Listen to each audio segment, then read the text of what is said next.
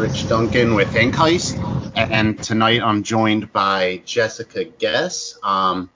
Normally Shane and Laurel would be with us, but they couldn't make it tonight, and Shane wanted me to send out well wishes to everyone living out on the West Coast, as a lot of you know that he lives out there too, and they're having a hard time with those forest fires, and those well wishes come from myself and Laurel as well, for everyone dealing with that, and we hope that you guys that are in those areas stay safe.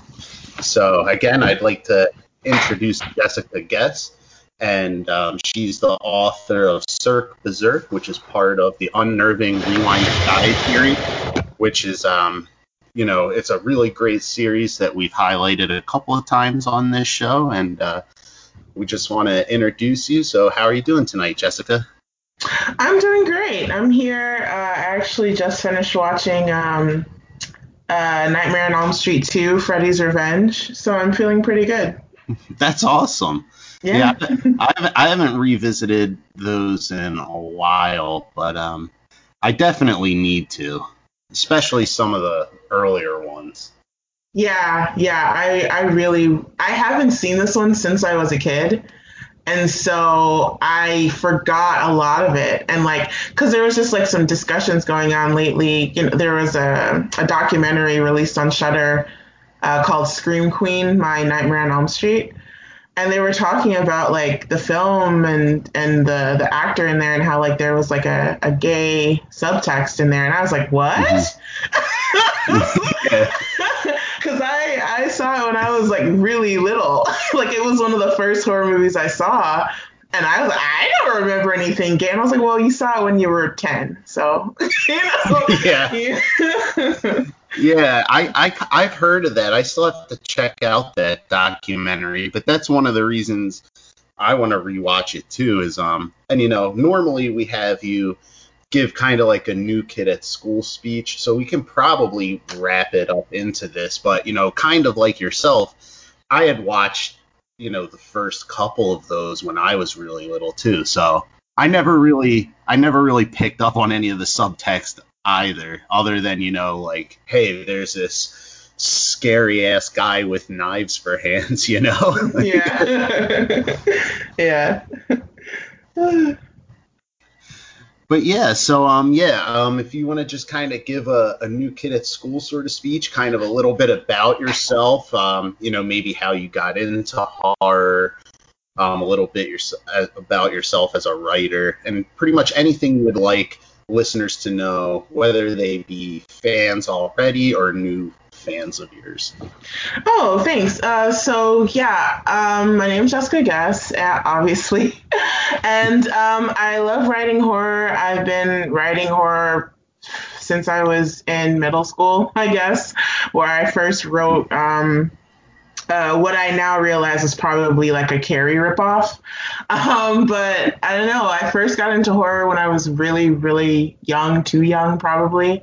I remember the first kind of horror-like thing that I saw was I was really, really little, and my mom, she loves old movies, and she would fall asleep watching them because she worked nights most nights, but she fell asleep watching something a movie with Peter Cushing. It was an old movie, and it was I know now that it was Dracula's Brides or something like that. It was 70s Dracula movie, and I remember just the scene of him he gets bitten by either Dracula or one of his wives or someone, but he goes into this barn, and then he douses the bite with holy water, and he burns it with a cross, and I'm like, oh my god, that's how you cure that. I was just kind of watching the movie behind her while she was sleeping, because I was supposed to be sleeping. Yeah, that's one of my earliest memories. But since then I was hooked. I was hooked on stuff like that. Yeah, that's kind of funny, because I feel like a lot of guests that we've had on here, and even myself, Shane, and Laurel, we all kind of had those same early introductions, whether it be through movies or things like that. way earlier. Like, that's kind of a common phrase between all of us, is that a lot of us have watched these things and we're like, yeah, probably earlier than I should have. Yeah. Whether it be sneaking them or, what have you. Like, in my case, my parents were divorced, so when I would go to my dad's house, I don't know if it was because he was trying to be like the cool dad or what, but he's like, yeah, you can rent whatever movie you want, like when we would go to Blockbuster. So I'd be like, okay, cool. And that's how I, grabbed like Friday the 13th or, I, I'm fairly young, but so like a lot of like 80s were like the big ones, but by the time I was old enough to like watch movies, it was probably like the 90s. So a lot of my first ones, were Nightmare on Elm Street or Friday the 13th. But also some of those 90s ones like The Faculty or Scream. Oh, that you're talking my language. Yeah, I love the 90s ones. Honestly, I think 80s and 90s are probably my favorites, but I'll watch from nearly any genre, any like era, I should say. Yeah. Because I would say that like I first got into it with the older ones. And I think that's a good way for I mean, if you are going to get kids into horror, like when they're children. But I feel like that is kind of a good way to do it because some of them are scary, don't get me wrong, but some of them, because of like codes that they had to go by and stuff like that, some of them like aren't so terrifying. Like there's not too much blood, there's not too much gore. It's like really like the one that I referenced earlier, like that was in the 70s where they used like this bright red for blood that looks like nail polish, so like it kind of takes some of the scariness out of it because some of it's kind of ridiculous. Yeah. So I thought that was a great thing for me, but then the next thing I went to was Freddy after that. So yeah. Yeah, that's pretty cool. And like you said, like some of those older movies, they're still very good. And like it's kind of one of those things where like at the time it was probably more realistic, but like you said, a kid now, they're probably better to start with for those reasons. And also, things were like you could kind of tell like, this is makeup or a costume. Yeah. Whereas like with stuff like CGI, they can make it, or some of like the more extreme practical effects of the 80s, they can make it look a lot more realistic. Oh, yeah, definitely. Yeah. But yeah, I had seen that, I think, in another interview with you that you kind of like 90s horror. Because I think you said one of your favorite slashers from that time was Urban Legend. Oh, definitely. And I thought that was interesting because a lot of times when you hear people who are into horror, whether it be books, movies, both, like it always seems like 90s horror in terms of film especially gets a really bad rap. And yeah, there were some ones that were kind of clunkers, but I feel like it gets a bad rap. There's a lot of great movies from there too, or at least entertaining ones, even if they weren't necessarily the greatest. Yeah, and I sometimes wonder what was the deal that like people hate on it so bad because like for me, the era I can't really go into too much is like that, like I would say the early 2010s. Like the early 2010s, it just felt like a lot of like torture porn and like and just like trying to be commercial and a lot of bad remakes because that's when like the remake of Nightmare on Elm Street came out and like Texas Chainsaw came out somewhere in between then, like either 2000s or 2010s. But anyway, like my love for the 90s is because like I feel like during the 90s they didn't exactly perfect the final girl, but kind of. She was finally like someone who it wasn't like she was like a ditz until like the third act, like how in some of them she was, like they were way more like they started to take the more of the Nancy approach, whereas like I already see something's going on and I'm going to start investigating this. like, Yeah. And it was also like taking grunge and putting it into horror. It was like a lot of the horror movies of that time, the teen ones at least, had like a grungy, angsty kind of air about them, like faculty and disturbing behavior. And, it was like they were kind of, I mean, that was what was in with the teens, I guess, at that time. I was a kid, so whatever. But I liked that aesthetic. It was cool to me. Like I love Josh Hartnett's character in The Faculty, like the bad boy, but he's also like scientific and really smart, and like I thought it was all amazing. But I know that there's good and bad in everything. So yeah. Yeah, and I definitely agree with what you said about the 90s things, and especially, I don't want to keep harping on the same movie, but The Faculty for me, like that was one of my favorite ones from that period. For the reason you mentioned, it has, a kind of a cool story with it and like some cool like creature effects. Mm-hmm. And I don't know, like, cause like you said, I was a kid then. I can't even remember how old / what year exactly it was out, but like I was just like obsessed with that movie. I watched it like, oh man, over a dozen times probably. Like I would constantly re-rent it from the store. But yeah, when people kind of say that like 90s horror sucks or anything like that, that's usually one of my go-to ones to kind of get people to give it a chance. Yeah, absolutely. It's a good one. It's great.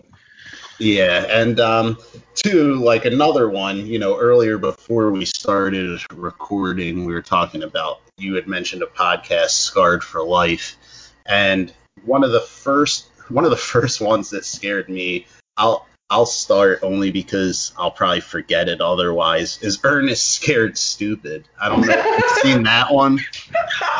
But yes, oh my God, yeah.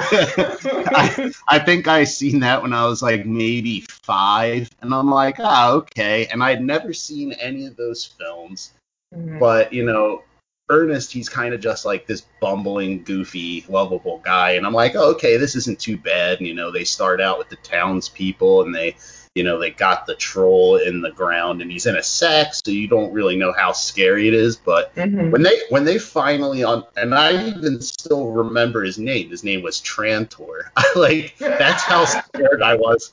Like when they unveiled those trolls, like that was one. Even though I've watched it 20 times, like that was probably the first one that scarred me for life. Because like I had nightmares about Trantor. So I'm just curious because I know that you said you kind of were into it when you were watching it, but like what was the first movie you had seen? And it doesn't even necessarily have to be like when you were a kid, but like the first movie you had seen that had really terrified you. Yeah, so I know that movie exactly. So okay, I'll just give you the story. I think I was about 11 maybe or 12 when I saw it. It's The Bone Collector with Denzel Washington and Angelina Jolie. And the reason why I'm still shocked to this day that that's the movie that got me, because like up until that point I had been on like, I watched Freddy, I watched all these things. I was kind of like on a thing of I was actually looking for something to scare me. And I'd watched like all the slashers. By then I'd seen all the Halloweens that were out and like, everything. And even though like they kind of scared me, but they were like, I was scared in the moment and then I was fine afterwards. But the thing that stuck with me about The Bone Collector was that the person, the thing that was doing all these horrible things was not a thing. It was a regular man. It was a doctor, like a doctor. And not only that, like this person that you're supposed to trust with your health and your safety and and the thing was like, I was a kid who I went to the doctor pretty frequently. I used to have fevers. And, I had scoliosis when I was a kid. And so like doctors are supposed to be like the people that you can trust and that, especially for a child, who they're supposed to like take care of you and stuff like that. And when I saw that it was a doctor who had done these horrible things and Denzel Washington's character is like paralyzed and he's like helpless. And the horrible, sinister plan that this man had for him and over something that like was just really trivial. Like I remember I watched it at my aunt's house. She had the VHS. And up until this point, I was used to like watching horror in the dark, like while my mom's asleep and sneaking, and like we put it in, and I did not think this thing was gonna scare me. And afterwards I like walked out on her balcony, and I had to like look out. I was just so stressed. I was stressed for like weeks. Like weeks. I didn't want to go to the doctor. I didn't want to like. I was really stressed out with that one. So yeah. Yeah, I definitely don't blame you for being scared by by that movie. I haven't seen it in a long time, so it's kind of hazy, but once you had kind of mentioned it, I was like, oh yeah, that's a pretty scary one. And Yeah. two, I don't know if maybe films were the first thing that had gotten you into horror, but I was just curious, kind of how you got interested in horror books. I don't know Hmm. if because it sounds like, based on the movies we watched and the kind of which ones were formative for us and like our favorites, is that we're probably about the same age.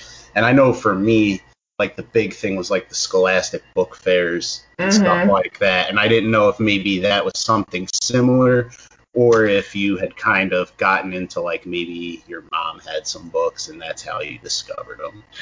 Well, no, my mom, even though she watches the old horror movies, she's not big on horror at all. But yeah, she didn't have any like horror lying around. But the way that I got into horror books was that I was already into horror movies and I loved reading, but the problem was that a lot of the books just would not hold my attention unless they had magic in it. Mhm. And then at one point, I saw a Goosebumps book, and I read the Goosebumps book and I loved it. But because I was already used to Freddy and Yeah. Jason, I was like, I kind of want death in here. Like, why isn't anyone dying? like, no one's dying in this. This is lame. So then I discovered Fear Street books, which are like Goosebumps books only for teenagers. And in those books, people died. Like they would die, they would get disfigured, things like that. It was more mature. And so I read every Fear Street book I could find. And I love the mythology of Fear Street, how it's like this basically cursed town, and like all these horrible things happen there. And then I read Christopher Pike, a lot of Christopher Pike books as a I would say probably preteens to teenagers, like all through high school. I was definitely reading these and like younger. But yeah, I read those two. I read Lois Duncan. I read there's another author, Carolyn B. Cooney. Like I read as much from them as I could, and they were like the young adult horror people, So you could always tell their books because like the covers were really like, I don't know if I want to say pulpy, but like almost like children pulpy, because like they had that style where it's like a girl being like, ah, like on the front. Yeah.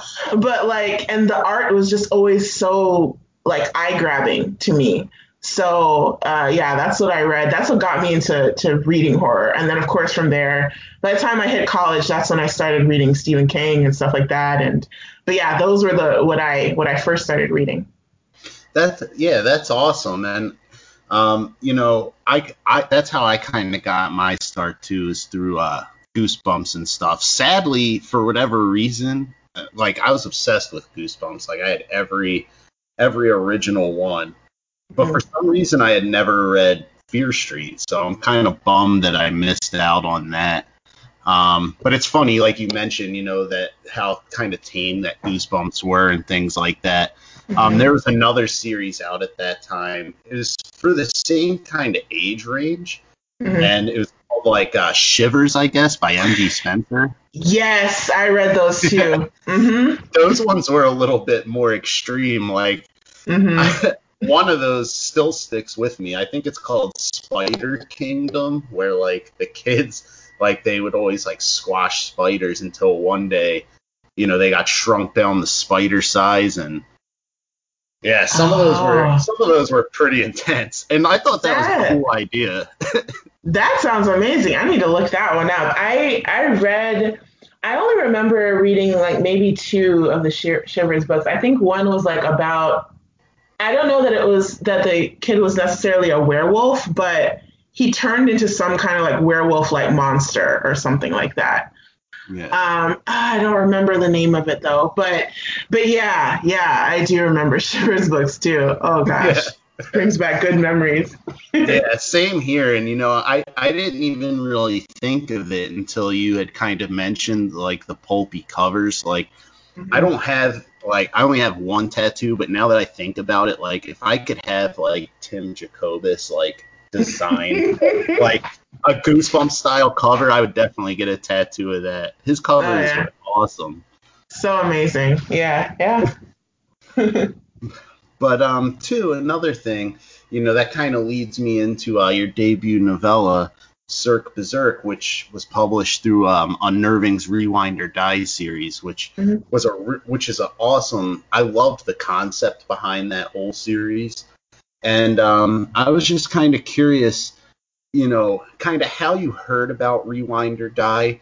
And I apologize in advance. Sometimes I like to mash like five questions into one, but kind of how you heard about Rewind or Die, and like if Cirque Berserk was already an idea that you were kind of working with and then you discovered it, or if you kind of saw that and were like, this sounds like a really cool idea, let me try and develop something for it, and then that's kind of how it was developed. So, I already had the idea, but it wasn't fully formed, and I didn't have that much of a push to write it at the time because what happened was that I just gotten out of my MFA program, and after your MFA, I don't know about anyone else actually, I should just speak for myself, but I was like bound and determined. I was like, I'm going to redo my thesis and I'm going to get it published and I'm going to be amazing and da da da. So like I was trying to focus on that, but I don't know, maybe I'd focused on it too much for 3 years, so it just wasn't doing anything. And I got the idea for Cirque Berserk after I watched The Strangers Pray at Night. And like that movie, I think, has one of the best third acts of any I've ever seen. And so that night, I went to bed and I got this image in my head of like someone doing something really horrible on skates set to Rhythm of the Night. And I was like, oh my God, that's such a cool image. And I kept thinking, well, why are they doing that? And where are they? This is such a weird place. And so I started thinking about it and like kind of planning it in my head, but I was like, I'll write this later. Like I need to do the thesis thing first. And then not maybe not even 2 months later, I saw the call for submissions for Rewind or Die just on Twitter, like because that's one of the things that I think I did well after graduate school was that when I actually started to develop my like social media or whatever, like actually like not just use it for social stuff, but I was like, I'm a horror writer, and like in grad school everyone was focusing on literary stuff, so I know where these literary submissions are, but I'm not writing literary, I'm writing horror. So let me follow every single like publication I can think of, or follow them, and then they'll lead me to other ones, and then follow other horror writers and see where they're talking about and hear the good things and stuff like that. So I was following Unnerving, and then they posted it, the call for submissions, and I saw it and I was like, oh my God, like I read it and I was like, wait, I have a perfect idea for this. This has like 80s and 90s written all over it. Um, and then I said, okay, let me write the first 6,000 words. And if I can get that far with it, then I'll query him. And if he wants it, then I'll keep going. If he doesn't, then I'll go back to my thesis. And so I did. I wrote the first 6,000. I knew where it was going. I had it plotted out in my head, and then I queried him, and he said, "Yeah, I wanna read this. No guarantees, but I want to read it. I want to at least see the draft and stuff." So I was like, okay. And so I wrote it in like 3 months, and polished it as much as I could, and then sent it to him. And he took it, and I was like, oh my god, that's amazing. So yeah. That's awesome. And it's kind of cool how those things work out. Like you said, you just happen to see it on Twitter. And, that's one of the cool things about, the horror Twitter community is that, like, it seems like for the most part, everybody, whether it be readers, bloggers, or other writers, they're all willing to, like, share people's things or, kind of be like highlight opportunities like, hey, there's this really cool open call, you guys might be interested in this, and everyone kind of shares everything back and forth. But that's cool to hear, how you came up with the idea for Cirque Berserk. And it's funny because I've seen that Strangers movie, Strangers Prey at Night, and I think I know probably at least one of the scenes that like probably that at least I thought like inspired Cirque Berserk. Like I never say exactly what song. But there's like that extended like kind of like kill scene or fight scene. Yeah, the pool scene. yeah. And I had the same reaction that you did where like I thought that was like the coolest thing in the world. Like because a lot of times you're used to a certain type of music, whether it be instrumental music that's kind of like all screechy or like propulsive or what have you. And to kind of see like this crazy brutal scene play out with that particular song in the background, like if just describing it, you think like, hey, this really shouldn't work. But then like when you see it play out, it's like I was like, this is the coolest thing. Like I was telling Shane and like all my friends, like, you guys have to watch this movie and then keep an eye out for this scene. Yeah, that scene, one of my favorite. Like I said, that third act is just, it's immaculate to me. It's just so perfect because like it seems as though like by that act they're just like, we're doing what we want to do. Like we're just going balls to the wall. I'm gonna like throw everything because like you have that scene, which by the way, another reason I love that scene is because it reminds me of Urban Legend. Because that's the opening of Urban Legend where like that song is playing when the guy's in the back seat and she's singing Turn Around. And like I was like, oh my God, Urban Legend. Like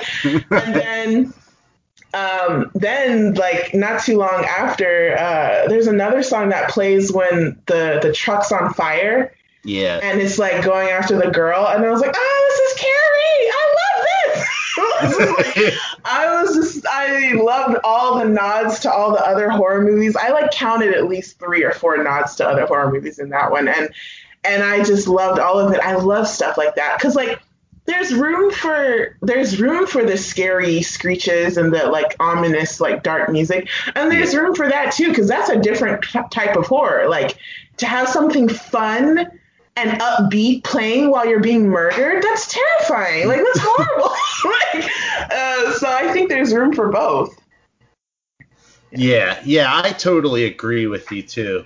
Because like I love that stuff, but like you said, sometimes it's nice to kind of get that little bit of something different. And it was cool too. Like one of the things that I liked about Cirque Berserk, and this is probably where like a couple of different times I'll gush about how much I loved it, but I like that there's tons of like brutal things in here, but there's a lot more than that in there. Like there's some real like emotional stuff, whether it be relationships or some of the characters' backstory. But there's also just like this sense of fun, with the setting of Cirque Berserk, like a carnival, and like some of the song choices that you use in your story. Like that's just one of those things that, like, there are some of them out there, but like a lot of horror, at least that I seem to watch or read, it's like a lot of it's kind of like serious. So it's cool to Mm-hmm. like see something that, is serious and has some very serious things in it, even aside from just the bloodshed. But it's cool to kind of have something that mixes like a sense of fun into it. Yeah. Yeah, that was definitely what I wanted. I wanted fun for so many different reasons. And part of it's what you said. Like, I feel as though right now, people keep talking about this whole thing about elevated horror now, right? Hmm. Which I'm just like, I hate that term. I feel like a lot of us do in the community, but like, because it feels like something that people who actually don't like horror say when they find a horror like movie or book or story that they actually do like, and they just want to make an excuse as to why they like it. Well, this is elevated horror, Yeah. guy in your MFA says that with his fedora on or something like that. Where it's like I love the majority of it. And part of why I love it is because it can be fun. Like there are moments for seriousness, and there's moments for fun, and there's moments for like heartfelt times, and there's moments for cheese. I feel like it's not like we have to cut it off and just make it be this one thing, because that's the beauty of it. It can be so many different things. And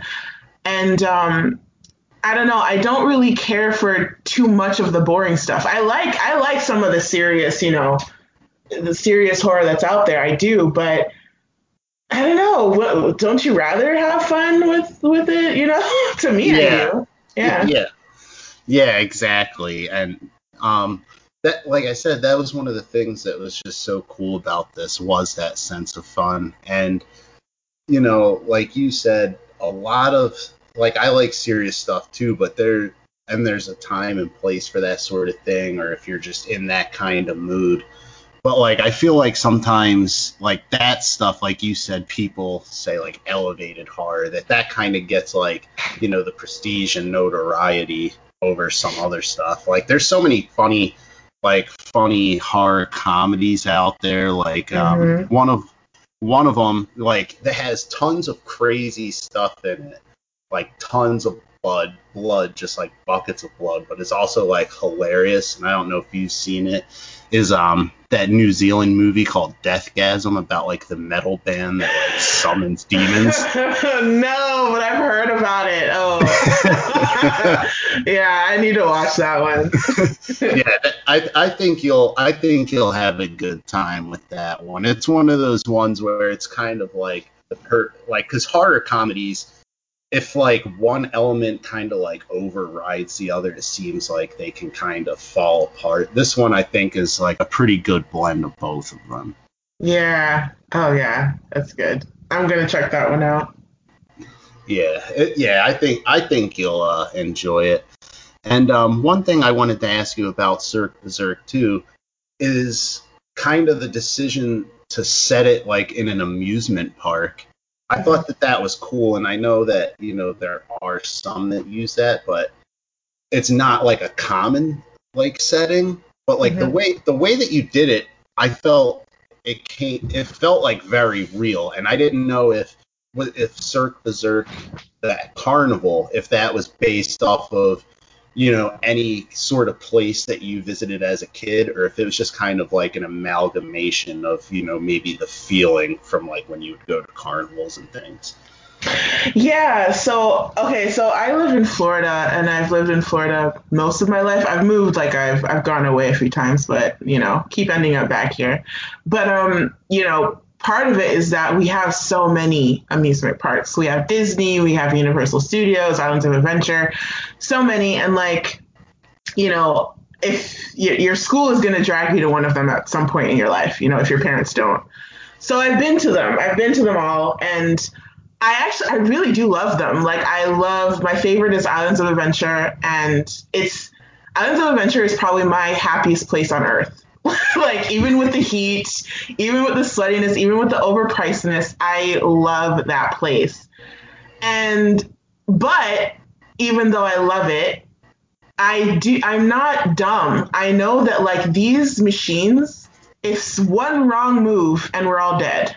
And I think about that sometimes, like when I'm about to get on it, like I'm literally trusting that you guys have everything up to date, and the conductor back there isn't like drunk or something, like I'm putting a lot of faith in you, and so even though I love those places, there's a small bit of fear, that goes along with them. So there's that. And I guess I wanted to create kind of that fear about carnivals and stuff, especially because, and this is something I actually put in the book, but another memory that I have from childhood is that my cousins took me and my little cousin to, I don't know what this was. It was either a fair or a carnival. It wasn't like a regular amusement park. It was something that traveled. Okay. So they took us to it, and it was like late at night, like too late for us to be out. Like we were small kids, but they took us out. Maybe they just wanted to be out or something. And they had like a tent with people. I don't even know if you're supposed to be able to still do freak shows or whatever, but it was something like that. But like they had a tent, and in the tent there was this snake woman. And she, like everything else looked to me, even as a kid, I was like, that's fake. But then I saw this snake woman, and I like went up, I literally put my face on the glass looking at her. And like, it was a woman. And I was like, oh my, like I tried to keep looking for where the seams were in her costume, and I couldn't see it. And I was just like, oh my God, she's real. Like, it's a real snake lady. So I remember just being terrified, but also very intrigued, because I was like, how did she get like that? Like, can that happen to me? Like, what? So, and then I remember my cousins dragging me out of there because I just kept looking at her, and they're like, okay, yeah. So. That was something that really stuck with me. I don't remember anything else from that night except that. But yeah, like stuff like that, I think I wanted to like put into this book. And yeah, just turn this place that could be fun into something scary. Yeah, and I think you definitely did a great job with that. And like I don't know what it says about me, but I still, even with everything that happened there, I'm like, well, it seems like, aside from the people that are in there, it seems like Cirque's a cool place. Yeah, good rides. But yeah, it's funny that you say that, because like you said, I used to love going to the carnival every summer. I don't recall ever seeing anything like that as far as like the freak show tents. Like I know that they used to be very common. But yeah, I haven't seen one. So I can imagine why that would stick with you, especially like you said, the snake lady, like especially if it seemed that real, and maybe it was real. I'm not sure. I've never been to one, so yeah, I'm not sure how those work. I know. Okay, so I know the other people were fake. But that's why, like, for her, that she stuck out to me. I think now that I'm an adult and I think back about it, because I think about it a lot, but now that I think back on it, it was probably makeup. It was probably, I was looking for like a seam to like a dress or a costume. Yeah. But what you can do with makeup is insane. So maybe it was that, or maybe she was a snake lady. I don't know. We can't really doubt anything. So I don't know.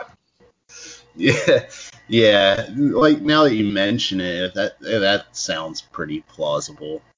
But too, another thing that is cool about Cirque Berserk is kind of how you, and this is the part I want to be careful with because we definitely don't do spoilers on the show, but is that you utilize a lot of cool like traditional slasher elements, but then you also have some really inventive twists in there that I didn't expect, especially just kind of going off of the synopsis and being like, okay, this is a slasher. Like when some of these twists kind of unfolded, I definitely did not see it coming, and I thought it was a cool way to kind of, it was a cool way for you to take like some of those traditional slasher elements, but also make it something different and unique in your own. And I was just kind of curious if that's kind of what you wanted to set out to do, like if you had like, okay, here's a couple traditional things that I want to put in here, kind of like as a like an Easter egg for horror fans, or if it's just kind of like incidental. So for me, for some of them, it came out of my own frustrations, because as much as I love horror, as much as I love slashers, there's just not, especially for the 80s and 90s, there's not a lot of diversity. There's not a lot of me as a Black woman and a horror fan being able to see myself. In fact, it's actually very hurtful a lot of the times when like you see the trope of like the Black person dying first or whatever, and like in a really dumb way. And it was just me kind of looking at some of these, the ones that I like and then the ones that I don't like, and like playing around with them, and my reaction to them as a horror fan and as someone in 2020, kind of like saying, why do we still do this way? Like, why is this still happening in some of these horror movies, like where there's just not, like we see one type of monster, one type of girl, one type of anything. So I guess I was writing what I always wanted to see.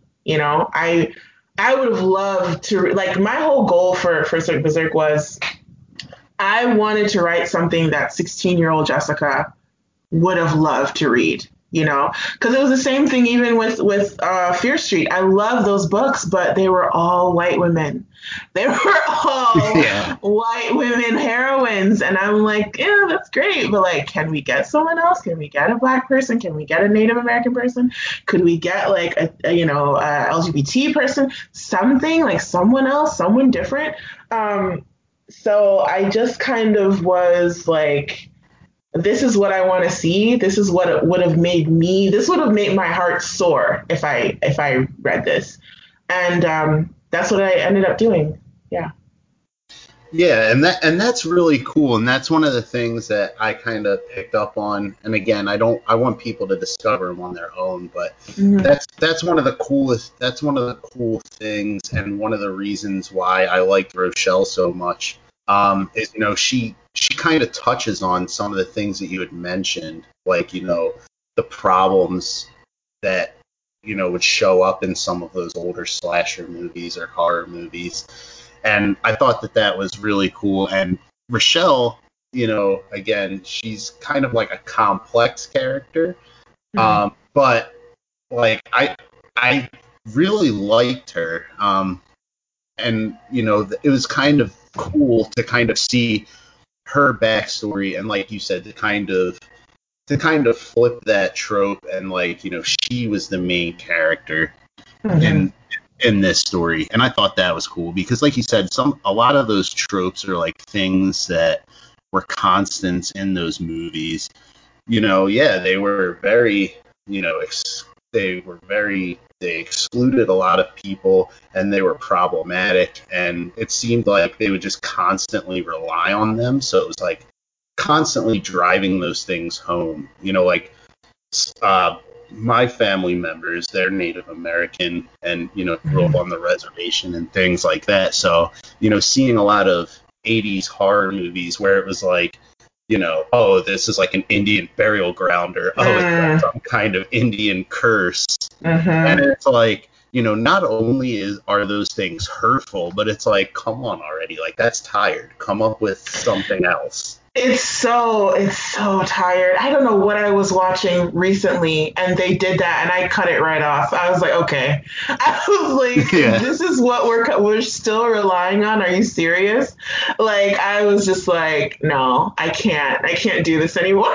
But yeah, no, it just And that's another reason why I think people who aren't really into horror, that's why a lot of them aren't into horror. It's because they see one slasher and they think they've seen them all. They see one, story where, oh, it's an Indian burial ground, and they think they've seen every like haunted, whatever, or cursed whatever. And it's like I don't believe that we're not creative enough to come up with something different. I think Yeah. maybe we're relying on maybe the same tired voices and we need to get fresh, maybe different voices in here. Hmm. Or the people who are still doing this then come up with something better. But, I don't think we should keep regurgitating the same thing over and over and over again. Yeah, exactly. And I'm glad that you had brought that up because that's kind of one of the cool things, and there's a lot of venues that are doing this now. They're, opening up, you know, their submission calls and realizing that maybe they haven't handled them in the right way in the past. And, they're trying to be more conscious of, allowing new voices to come through. But that's one of the cool things about Eddie's Rewind or Die series is that when he originally opened it, that was kind of his goal is he wanted to highlight new voices and diverse voices. And, not only that, but it was also cool because a lot of the writers, like there are a couple writers that, I was familiar with from, just being in the indie horror community. But there was a lot of people who this might have been their first published like long fiction work, Mm-hmm. or they were just, or it was just like a newer author that for one reason or another, their work wasn't as visible. So not only was it cool that he was bringing these kind of voices forward, but like by creating this kind of series, it kind of helped bring like visibility to it. Yeah, I completely agree. I completely agree because like it made me I started following every single writer that has published with Rewind or Die, and it's a great group of people from what I've seen so far. Like, Haley and V are like some of my like I've read as much as I can from them since Yeah. since learning about them, and this is how I learned about them.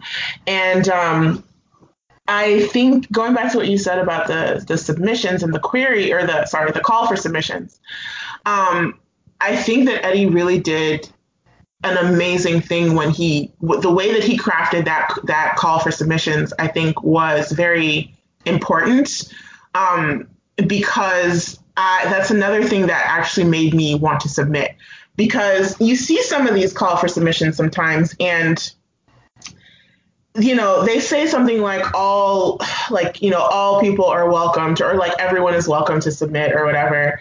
But then Yeah. like you go to the website and it's just white author, white author, white, you know what I mean? Like it's just like Yeah. okay, am I going to waste my time by doing this? But like I remember the original one. He really drove home. He was like, no, no, no. I want at least like 30. Well, he put like a specific percentage. He was like, I want Yeah. at least like 30 to 50% of these to be from women, or people of color or something like that. He said something like that in there, and I was like, okay, I think he means business. I think he actually means this.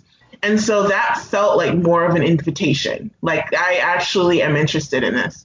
So I don't know. I feel like, and like you said, there has been some changes recently. I think with everything that's going on with the protests and things like that, and everyone wants to like show their solidarity in some kind of way. So like a lot of submissions are specifically saying that they want people of color or just diverse voices in all ways to submit. And I think that's good. I think that's good. But I just hope that it keeps going. That it doesn't like stop. I don't know, after election or after whatever this thing is that is going to like passes. I just hope that it sticks around. Yeah, I definitely agree with you there that and there are, you can't speak for everyone, but like you said, Eddie, and there's a lot of other publishers where you can kind of tell that they're making conscious steps to do that. But like you said, Yeah. I hope that on the whole that it stays that way. And because it's important, because if you're not getting stories from those kind of voices, it's not allowing them to tell their story. And there's a lot of things that you can learn from reading from people who don't have the same background as you. And not only that, there's a lot of cool things out there that you might otherwise not get to experience. Like that's why like Stephen Graham Jones, just as one example, with his most recent book, he kind of incorporates, Native American kind of mythology and things in there, and that created, a unique horror story. Or V's Rewind or Die book, like I thought that was such a cool story, because it was completely unique, but it was kind of like it was kind of familiar in that it had some similarities to other types of stories, but it was completely unique. And had say she didn't have that opportunity, you wouldn't have that cool story out there. Exactly. Like I had never heard of that kind of mythology before I read these, and like like you said, it was similar in some ways, but it was so refreshing to see it told in this way, this kind of story with this kind of mythology and this kind of like protagonist. I think it's just, like I said, I think there's room for all of it. I think there's room for all of it, and people just need to realize that there's room for all of it, And like you're saying with Stephen Graham Jones's book, I finished it like last week and blown away. Like actually 2 weeks ago, blown away. And I'm actually reading Night of the Mannequins right now. And once again, like I read almost all his stuff when it comes out, but. Yeah.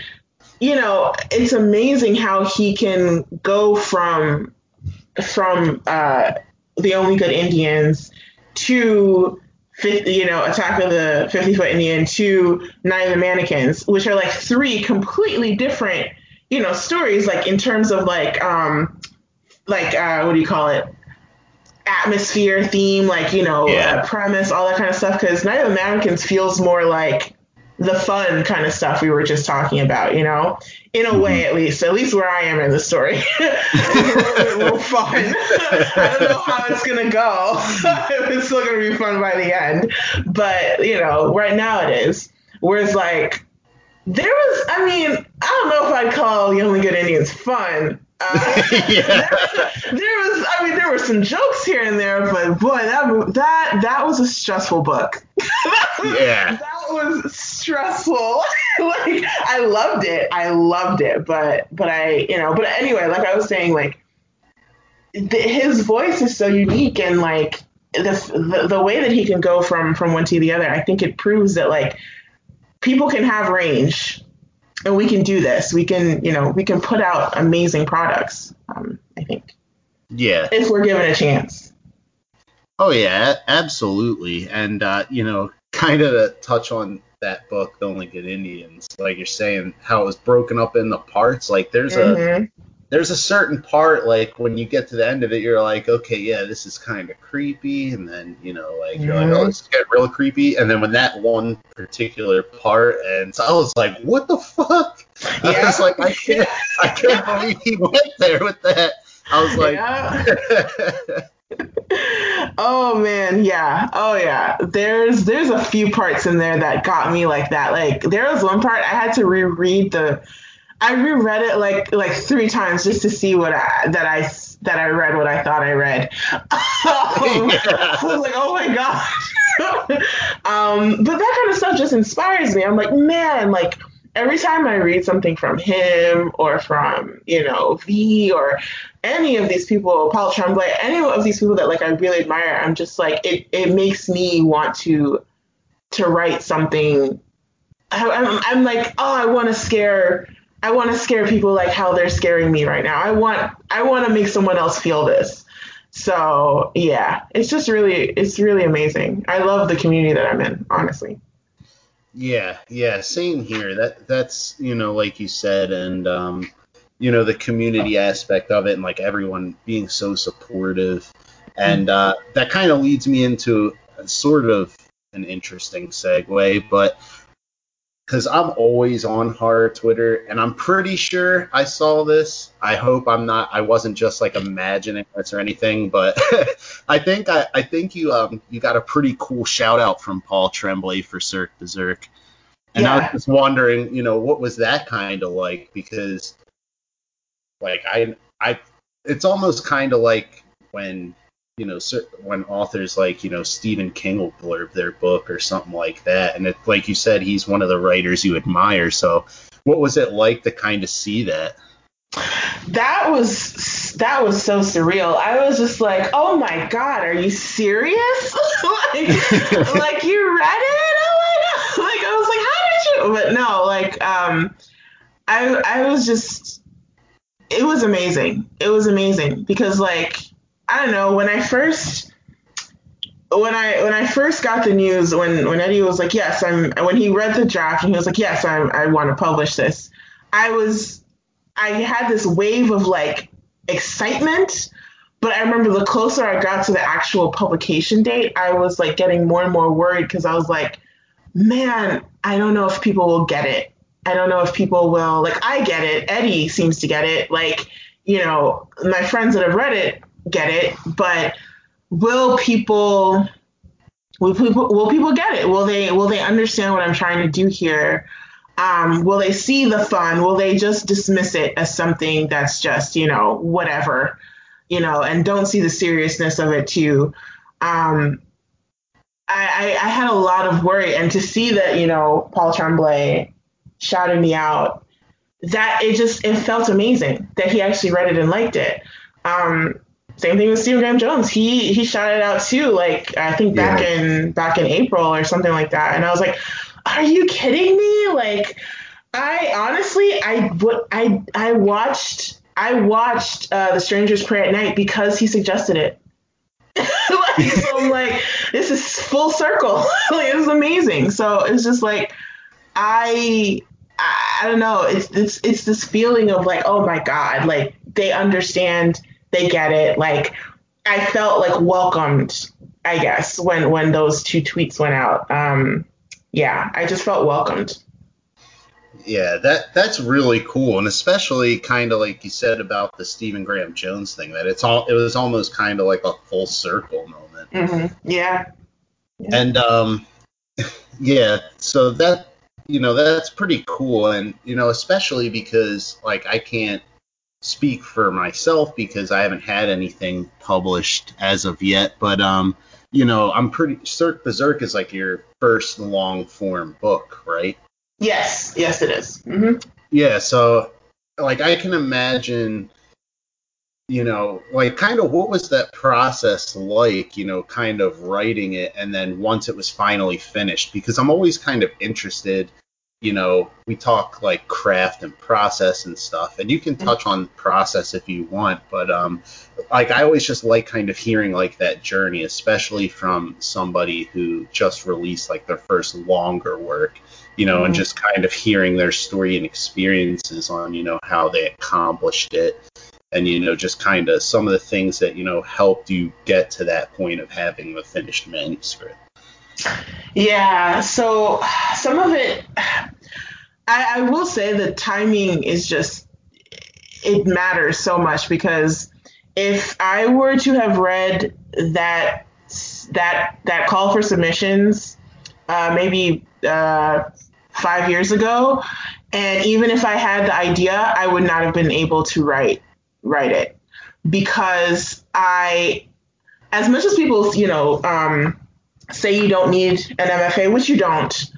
I don't regret going to my program and getting my MFA because I learned how to write a novel. I learned how to write a long fiction story. Um, by going there, because we had a class called Novel Workshop where every week we had to turn in 3,000 words, right, for 15 weeks. And you had to come in, by the way, like once you sign up for the class, you basically agree that you're going to show up to the first day of class with 50 pages already written. And then from then on, you will write 3,000 words per week.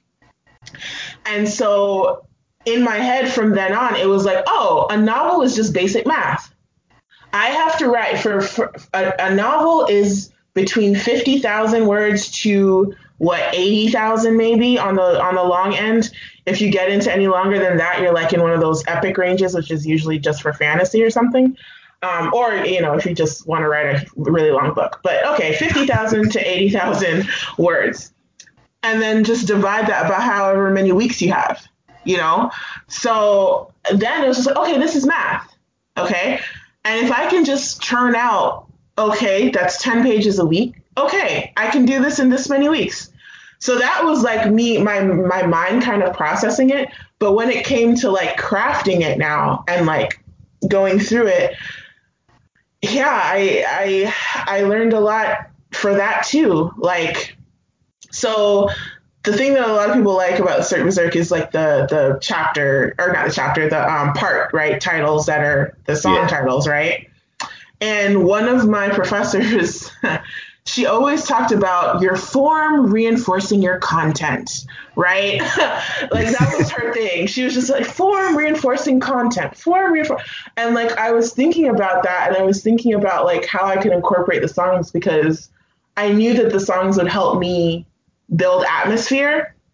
But another thing that the song titles did was they basically created the theme of that part of the book. So like the first part of the book, I Want to Dance with Somebody, that song is just like, I want to love somebody, right? And there's multiple characters in that part that are longing for someone. And they basically are like, I want to dance with somebody. I want to love somebody. And then it goes on and on from there, like each one. And that was in my mind, me making form that would reinforce the content of that part. And I don't know if this is making any sense. It made sense in my mind, but that's also what helped me. So once I like figured out, okay, I'm going to have these 5 parts with these themes in there, and these are the characters that like kind of do this. And then I also structured it by death sequence. I was like, this death scene will happen here and it'll use this, and this death scene will happen here and it'll use this. So like I use those things to like form it, like, and I drew it out. I drew out some of the deaths on paper, and like it's so good that like people can't like come into my house and see like my notes because they're really, it's like serial killer notes. But it's like, yeah, no, I was like, yeah, this person will die this way here, and then like there's like a weird arrow to where the chapter is and like all that stuff. And so like I plotted it out, and I plotted it out as much as I could. And obviously some things come to you as you're writing, so you have to leave room for that and be able to be flexible. But I think once I had the characters down, and once I had the song titles down and what I wanted to convey in those parts, and the deaths, that really did, those helped me out. It was easy to write after I had those pieces. Yeah, that's kind of awesome. And the song title thing, like when you were kind of describing it and you asked if it made sense, like it does make perfect sense. I haven't seen it done too much, but like in your book, it works really well and it does inform the content. And like I've seen that in a book by John F.D. Taft. He kind of did something similar where he would come up with like these like little phrases that, without giving away what happens, would kind of like influence the chapter. So I think that's kind of a cool way. Like, I haven't really heard too many people who have kind of used that kind of device to help frame the story. But also, I don't know why it brings me so much joy, but the fact that you said you kind of constructed it around the death sequences. Like, oh yeah, that's kind of, yeah, that's kind of like something like, it's really cool. Like, it's something that you wouldn't expect. But I guess almost in a way, and like I'm no expert, but like they always say that, writers that I've spoken with, they'll say like sometimes it helps to kind of write those scenes that, excite you. So it kind of makes sense because, those particular scenes, and which, I have to give you a shout out for that too, like with slashers, a lot of the big things is kind of like those kill sequences. And Cirque Berserk has some really great ones in it. Yeah, that was so intentional because like once I realized this was a slasher, like very early on, I was so happy because I was like, I could really have fun with it. And that's another thing about the carnival aspect too. I was actually kind of like thinking I should have used the carnival more. I was like, there maybe could have been more things I could have done with more like contraptions or like something, or like on a roller coaster or something. I don't know, but like but I did as much as I could with the time I was given. But like yeah, like one of my favorite things about slashers is the creative kills, like I actually just saw a clip, like someone posts like there's a Twitter that's like best slasher death sequences or something like that, and they posted this sequence in Freddy versus Jason where like Jason like closes the guy up in the bed, he like just smushes it together. I was like, oh my god, I forgot all about that. But I was just like, these are some of the things that like make slashers what they are and make them kind of, even though it's horrible, but fun, And I was like, I'm gonna play with this as much as I can. And also, they gave me like a goal to write to. I was like, all I have to do is just write this much, and then I can get to this one. And so yeah. Yeah, that's a pretty cool way to look at it. And, especially like when you mentioned like kind of this is kind of going completely off topic, but maybe not really, is, I'm sure you've watched a ton of slasher films. What are some of your, kind of going off of those kill scenes, what are some of your favorites? You can just give a couple, or you can just pick one, whatever you feel comfortable doing. So part of why I loved Urban Legend is because of the kill scenes in that movie. I think that's like my second favorite thing about that movie is there's the one where like my favorite one is where they take the killer takes the Drano, and like I forgot what urban legend it was. Oh no, yeah, the urban legend is like drinking bleach or Drano or something like that. And then he shoves the funnel thing down the guy's throat and then like pours the Drano and then and Pop Rocks. That's what made it funny. It was the Pop Rocks.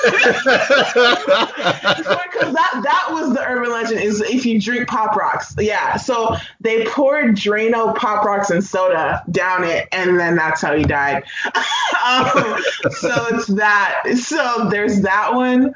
And there's also another one in there, the Aren't You Glad You Didn't Turn on the Light one, where the girl's just there and like she like has on her headphone because her roommate's always having loud sex, and so she walks in and she thinks the roommate's just at it again, so she puts on her headphones and knows the roommate's being murdered, and then she wakes up and like written on the thing is Aren't You Glad You Didn't Turn on the Light, and that's another good one. Obviously, another favorite of mine is from Nightmare on Elm Street. When Johnny Depp, what's his name in there? Glenn. His name is Glenn in there. When he gets pulled into the bed and then all the blood just like gushes from the bed, from the bed onto the ceiling. Oh my God, when I first saw that. I was like, oh my God, how'd they do that? like is that when just being pulled into your bed. And then of course, another reason why I love that movie, the sequence of Nancy's asleep in the bathtub, Oh, Yeah. I mean, she doesn't die there, but good God, that freaked me out because I used to love just like, closing your eyes, just a little cat nap in the bath. No, I haven't taken one since.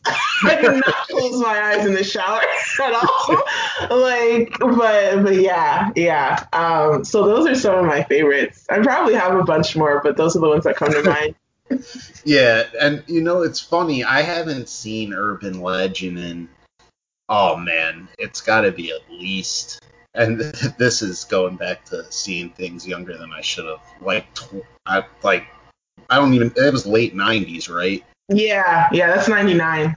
That's probably the last time that I saw it, so I need to go rewatch that. But as soon as you mentioned the thing about the Drano, like it must have been memorable because as soon as you said like the Drano, it just kind of popped right into my mind. So I need to rewatch that one soon. Oh, it's a good one. It's a good one. It's it's really good. There are some things I wish I could just reach in there and change. Just a little one or two things, I think.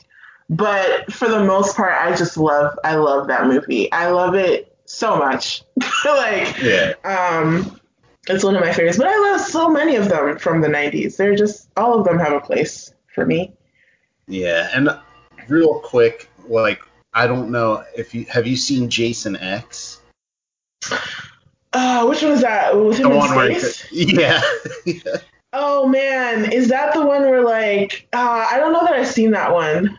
I don't know that I've uh, seen that one. then I won't spoil it, but I think I know what you're saying though, because I know what happens. It's like liquid nitrogen. Yeah. yeah, yeah, yeah. There's some other cool ones in there, and especially if you like callbacks. I'm not going to tell you that Jason X is a great movie, but Yeah, it's an enjoyable one, yeah, especially if you are into kind of like the callbacks and nods and stuff like that. yeah. I need to watch more of the Friday the 13th because I think I stopped at 4. I don't know that I saw past 4, and I don't know how there. Oh, there's at least 10. So, yeah, yeah. I don't know that I saw past 4. Hmm. Yeah, and it's kind of interesting. And this is kind of like two totally separate questions, but like that a lot of horror fans, especially with horror films, like a lot of times you'll have like a team Freddy or a team Jason. Hmm. And then the other thing I wanted to ask you is, how do you feel about horror sequels, especially when it comes to the slasher genre? And have you seen Urban Legends, the sequel to Urban Legend? And also, would you consider kind of keeping that tradition alive with the world you created with Cirque Berserk? Okay, first question was Freddy or Jason, right? Yeah, Freddy or Jason, which I think you're probably Team Freddy. Yeah. Well, it's more complicated than that though, because like I love Freddy, but I love his movies more. Like part of the reason why I stopped at 4 with Jason was that like there were things missing. For me, it took a while for them to like warm up. Like the first one was okay. It was good enough. I like the twist at the end, but then the second one, I don't know. A lot of people like the second one. I didn't. I kind of felt like the third one was getting better, but anyway, what I like about Jason is more the mythology of Jason. I think that mythology wise, Jason has a very unique one in that he is kind of justified in doing what he's doing. Like Freddie was a child murderer, Michael, I don't know what his deal is. He just hates his family. I don't know. But Jason was a child that needed supervision, that needed help, and through neglect, he died, quote unquote. And the mother, through her grief, went on, that spree or whatever. And then the messed up part is that Jason, then the time that he's quote unquote reunited with his mom, is in time to see her get murdered. So it's like, I see why you're angry. like Yeah. I understand. Like so it's like he is kind of justified, and I like I don't know if this is something that they've gone with all the movies, but the whole thing about like he won't die because his mother won't let him, like his mother told him not to, like that kind of thing. Like I don't know, I think that's so fascinating. But for me, Freddy is just more entertaining, and I just like the movies better. But yeah, and then the next question you had was about how I feel about sequels. Yeah, and if you've seen the sequel to Urban Legend, because I don't think I have, and I was curious if it was any good. So I actually haven't because I was so afraid that it would be bad, but I promised myself that I would. And I said I was going to do it. Like, I actually was supposed to do it this weekend, but I forgot. So thank you for reminding me. But Yeah, yeah, because Mackenzie Kiera, she hadn't seen Urban Legend before I mentioned it, and she watched it and she really liked it. And so she told me, "Did you see the sequel?" And I was like, "No." And she's like, "It's not that bad." And I was like, "Okay, I'll check it out." But um, I for sequels, I don't mind sequels. I hope that they're good. yeah, Like I think you can usually tell the difference between a cash grab and like I actually care about this, so there's a sequel. And I think that so many of them are done for cash grab purposes, like the production company or whoever. They're like, oh, we can make more money, so let's just keep making them, Whereas like there wasn't really a story to go on, or like they couldn't create a good one. I'm like, if you want a cash grab, okay, fine, but actually make a good story. Don't like just yeah, ruin this thing that was good. Like Saw, I liked Saw. I liked the first three Saws. yeah, After three, it gets so bad. It like basically ruins that franchise because the way people talk about Saw now is just like it's kind of like a joke a little bit. Like it's kind of like, you know, oh, it's torture porn, it's this, it's that. And it's like the first one wasn't. The first one was yeah, barely had any, blood in it, really. But because like I hate when it keeps going until like you've kind of ruined the good stuff about the original. That's what I don't like. Yeah. yeah, yeah, absolutely. And it's funny because, like you said, Saul's kind of held up as like that torture porn like standard. But Hmm. like you said, that first one was a lot more psychological, and Oh yeah. the kind of tortury aspect that came there was so like it was so not a focus that like when it came like that infamous scene that they basically spoil with the cover art. Hmm. It's like that much like you're like oh, and the reveal. Yeah. Yeah. Like it's that first one is such a I remember that was another time where I watched that really late at night and I was just like I was blown away because I was not expecting any of it. I didn't expect to like it when I first saw it. I thought it was just going to be a throwaway, but I really did. It was something special. And then like I said, the rest of them just well, I would say after three, the rest were just so disappointing, so disappointing. Yeah, I forget which one I stopped on, but yeah, I kind of gave up on it too. Hmm. And Yeah. then yeah, so I was curious too, like, would you ever consider revisiting the world of Cirque Berserk? Only if I could come up with a good story and a good ending. Cause like, maybe, I would have to come up with, I don't know. I feel like I'd have to study some more sequels and see like where some of them go wrong and where some of them go right, and Yeah, see, but only like I said, only if I had a good story, only if I had some place to take the story that was interesting. yeah, that makes sense, and that's kind of interesting too. Like you said, that you can kind of basically kind of like reverse engineer sequels that like whether they be films or book sequels, to Mm. kind of see like where those problematic areas might be. And another thing I wanted to ask you, kind of going off film, but I guess it applies to books as well. is, I was on your website and I read your bio, and it said that you like horror that maybe has a touch of romance into it. And I was curious, what are some of your favorites? Because, I'm kind of into that stuff too. Like I don't really, I'm sure there's plenty of them out there, but like I really kind of liked what they did with that movie Spring. And then there's another great one on Prime called After Midnight.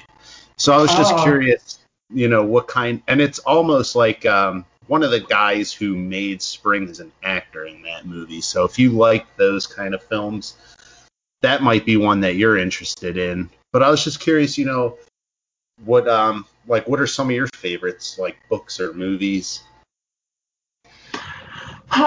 So now that you mention it, like I'm trying to think, and like the first thing that came to mind was Interview with a Vampire, but it's like I don't know if I mean, there's clearly a thing going on between Louis and Lestat, but I don't know. But let's see. I know that there's some that I really like. I can't. I know Good Manners also had like a romance kind of thing on in there, and that's a movie. It's a werewolf movie from somewhere in South America. I want to say like Brazil, maybe. I haven't heard of that. Yeah. Yeah. It's called Good Manners. I know. Gosh, I know that there's more. I just can't think of. I just want there. This is the thing. I want there to be something more with like, I just want there to be like, I don't know, if there's like a touch of romance or a touch of something. It doesn't even have to be like a traditional romantic love. It could be like a mother and child or something like that, but I always kind of want a little bit more with it. But yeah, I'm trying to think of other ones. I know that they're out there. There was one there was a Stephen King, or not Stephen King, R.L. Stein book called Dangerous Girls. And I think it was about like these two sisters that become vampires. And that was another thing. I think there was also like stuff about like, sibling rivalry and stuff like that. But yeah, is that? And I think that was one of his like adult novels, right? Yeah. No, wait. Was it? I don't remember. I think it was for teenagers. I think it was like in that vein of maybe teenagers, maybe. Oh yeah, I was thinking of Red Rain, I think it was called. Never mind. It's okay. Oh, another one. Oh, here's one. It's a short story by Stephen Graham Jones called Love is a Cavity I Can't Stop Touching. Yeah. And there's a little sprinkle of love in there, but also some very strange things going on. That's all I'll say. But yeah, but that one too. That's some horror sprinkled with love in there. Yeah.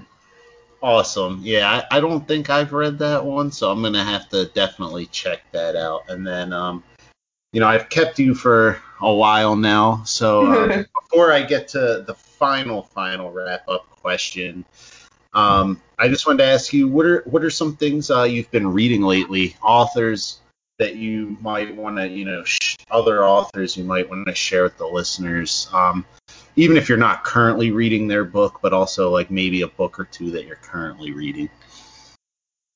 Right. So I am reading right now. I'm reading Night of the Mannequins by Stephen Graham Jones. Next on the docket after that is All You Need Is Love and a Strong Electric Current by Mackenzie Kiera, which is also, it's book number 14 in the Rewind or Die series. And I'm really excited for that because the cover is awesome and the little bit that I did read is awesome. So I'm super excited for that one. I also have Mexican Gothic on the docket. I already have the book. but it's just I'm waiting because like my to be read list is just it's just growing. It's not getting any shorter. And I'm going to be rereading The Midnight Club by Christopher Pike pretty soon as well. I think those are the ones that I've been looking at. Awesome. Yeah, I have Mexican Gothic too, and I'm so excited to read that one. And also to touch on the other Rewind or Die book by Mackenzie. We're gonna have her on the show, I think, in another month. Awesome. But yeah, I'm excited for that one too. I forget what the event was for, but like I heard her read a section of that. It was like on a digital kind of con thing. It was fairly recent. Might have been for This Is Horror, but yeah, she read a selection from that book, and I was blown away. Like, just the whole concept of it and the way she wrote it, like it just grabs you. I was like, I need to read this book. Yeah, I am so interested in this. Like I also heard her read a little bit, and I read the first page of it just because I was curious, and I was like, this is gonna be good. This is going to be good. Yeah, that sounds awesome. And just to wrap up before I let you go, is there any projects you're working on now that you can share with the listeners that you're working on or excited about? Oh man, I haven't been given the go ahead, but something is coming out soon. But I don't think I've been okay to say anything. But yeah, soon though, very soon.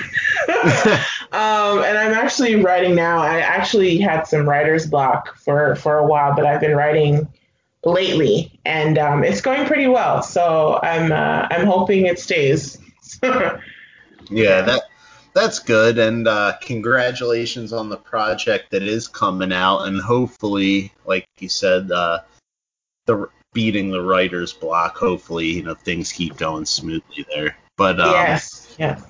But yeah, because again, I know I'm speaking for everybody because we've all read it. But yeah, Cirque Berserk was such a blast to read, and we're definitely excited for anything else you have coming in the future. And it was great hanging out with you tonight. And anytime you want to come back on the show, we'd be happy to have you. Oh yeah, thank you. This was super fun. I can talk all night about horror, slashers, books, movies, whatever. So this is super fun. Yeah, that's awesome. I'm so glad you had a great time. And yeah, we'll definitely have to have you back on the show, because I'm sure Laurel and Shane would both like to talk with you too. But it was a lot of fun, and I thank you for coming on the show. And is there any other things you want to share with the listeners, maybe where they can find you on social media or anything like that? Yeah, so I have a website called Black Girls Guide to Horror, which I need to update, and I need to post a little bit more, and hopefully I'll do that soon. But yeah, you can read my posts about, I write about movies, I write about intersectionality in movies, I write about books sometimes, TV shows. You can also find me on Twitter at just I guess 90, or you can also follow the Black Girls Guide to Horror Twitter, which is at Black Girls, that's spelled GRLS, so no I, horror, so Black Girls Horror. Yeah, and that's where you can basically find me. Awesome, and thank you again, Jessica. It was a lot of fun. I definitely have some movies I want to check out and podcasts and books. So thanks for the recommendations. And yeah, again, it was great hanging out with you, and hopefully we can have you on again soon. Oh, thank you. Thank you so much. Yep. Have a good night, Jessica. You too. Bye. Bye. Is somebody gonna hang the fucking thing?